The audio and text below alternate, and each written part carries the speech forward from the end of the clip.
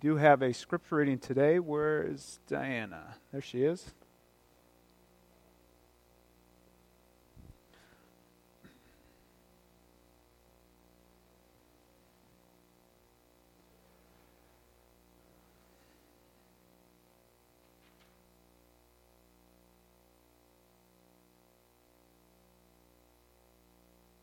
Again the Lord spoke to Ahaz, saying, "Ask a sign of the Lord your God. Let it be deep as Sheol or high as heaven." But Ahaz said, "I will not ask, and I will not put the Lord to the test." Then Isaiah said, "Hear them, O house of David. Is it too little for you to weary mortals, that you weary my God also? Therefore the Lord himself will give you a sign. Look, the young woman is with child, and shall bear a son, and shall name him Emmanuel. He shall eat curds and honey by the time he knows how to refuse the evil and choose the good.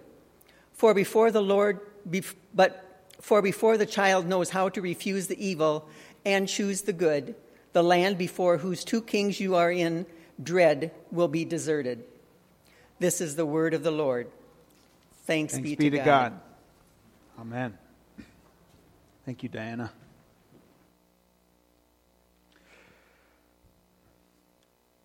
Divine intervention.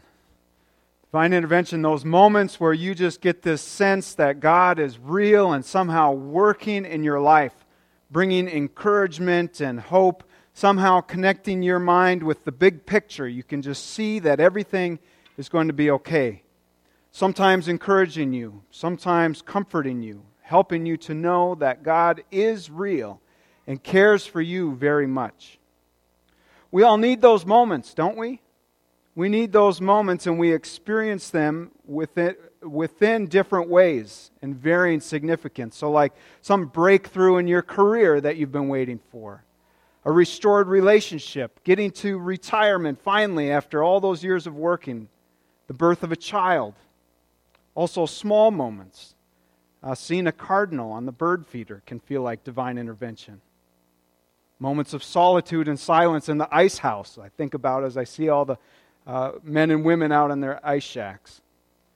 Someone unexpectedly calling or texting you.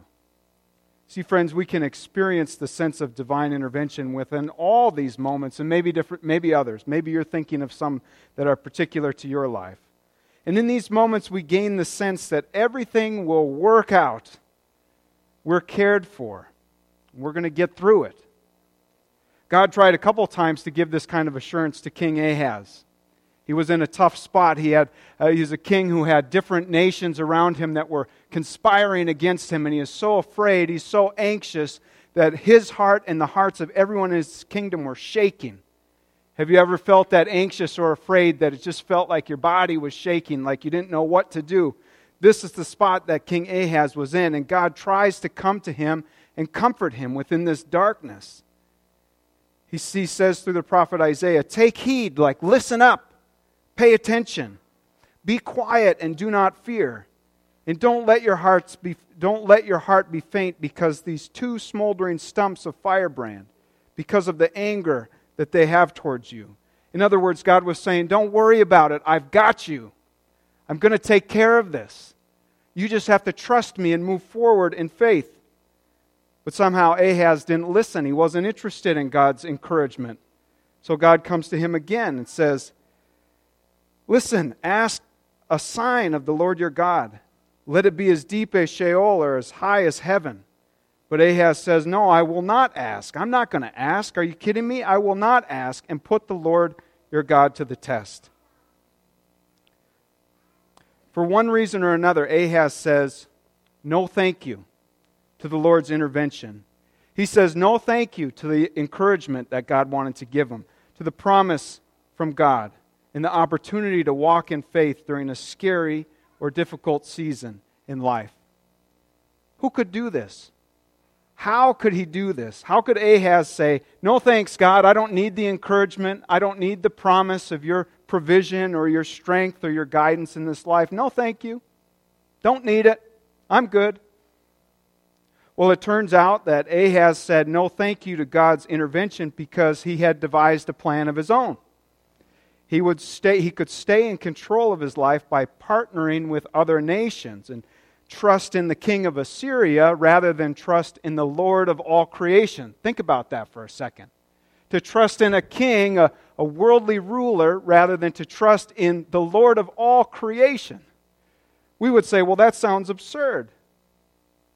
God's invitation to Ahaz was to navigate this time of uncertainty with faith, to respond to those signs that God had given to him with trust and faithfulness, rather than control and sheer self-determination. I got this. I got it. I got a plan. I'm going to figure this out. Yeah, when we look at it in the life of Ahaz, we say, well, that's absurd.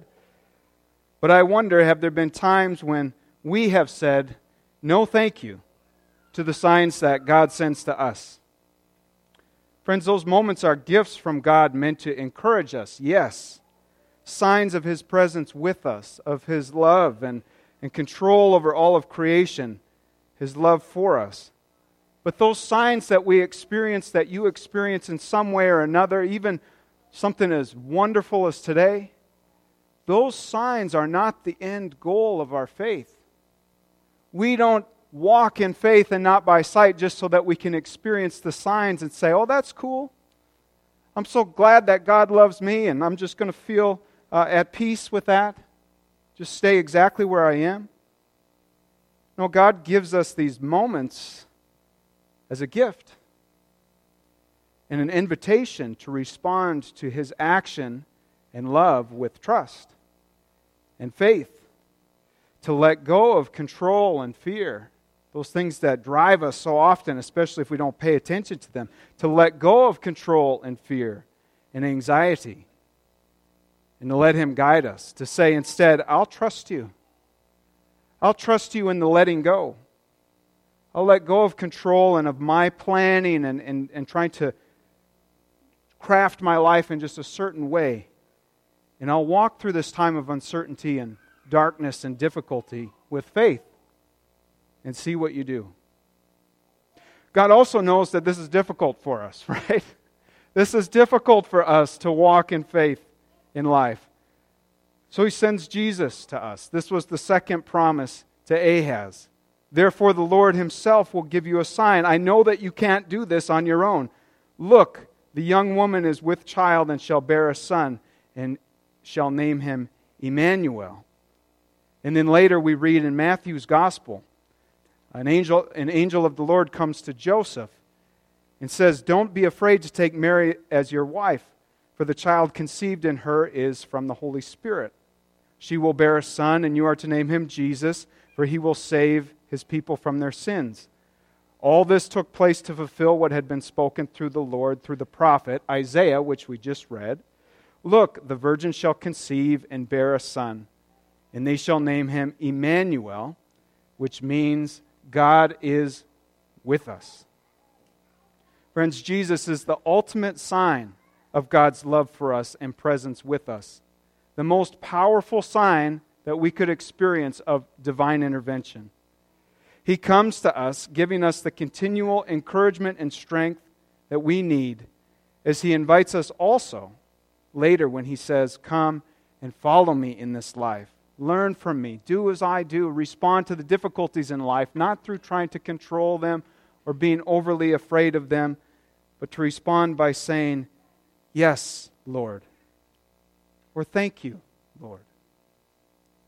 So friends, as we navigate this last week of Advent and anticipate the birth of our Savior, the Lord of creation, breaking into your life.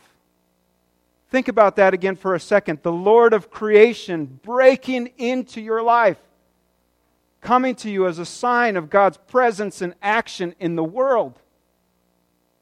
Let's not miss the significance of that. And when we experience those signs of divine intervention, let's just turn inward and say, yes, Lord, I will do what you want me to do. Or just simply thank you, Lord, and let those signs of God's goodness and grace push us closer to the feet of our Lord. Amen.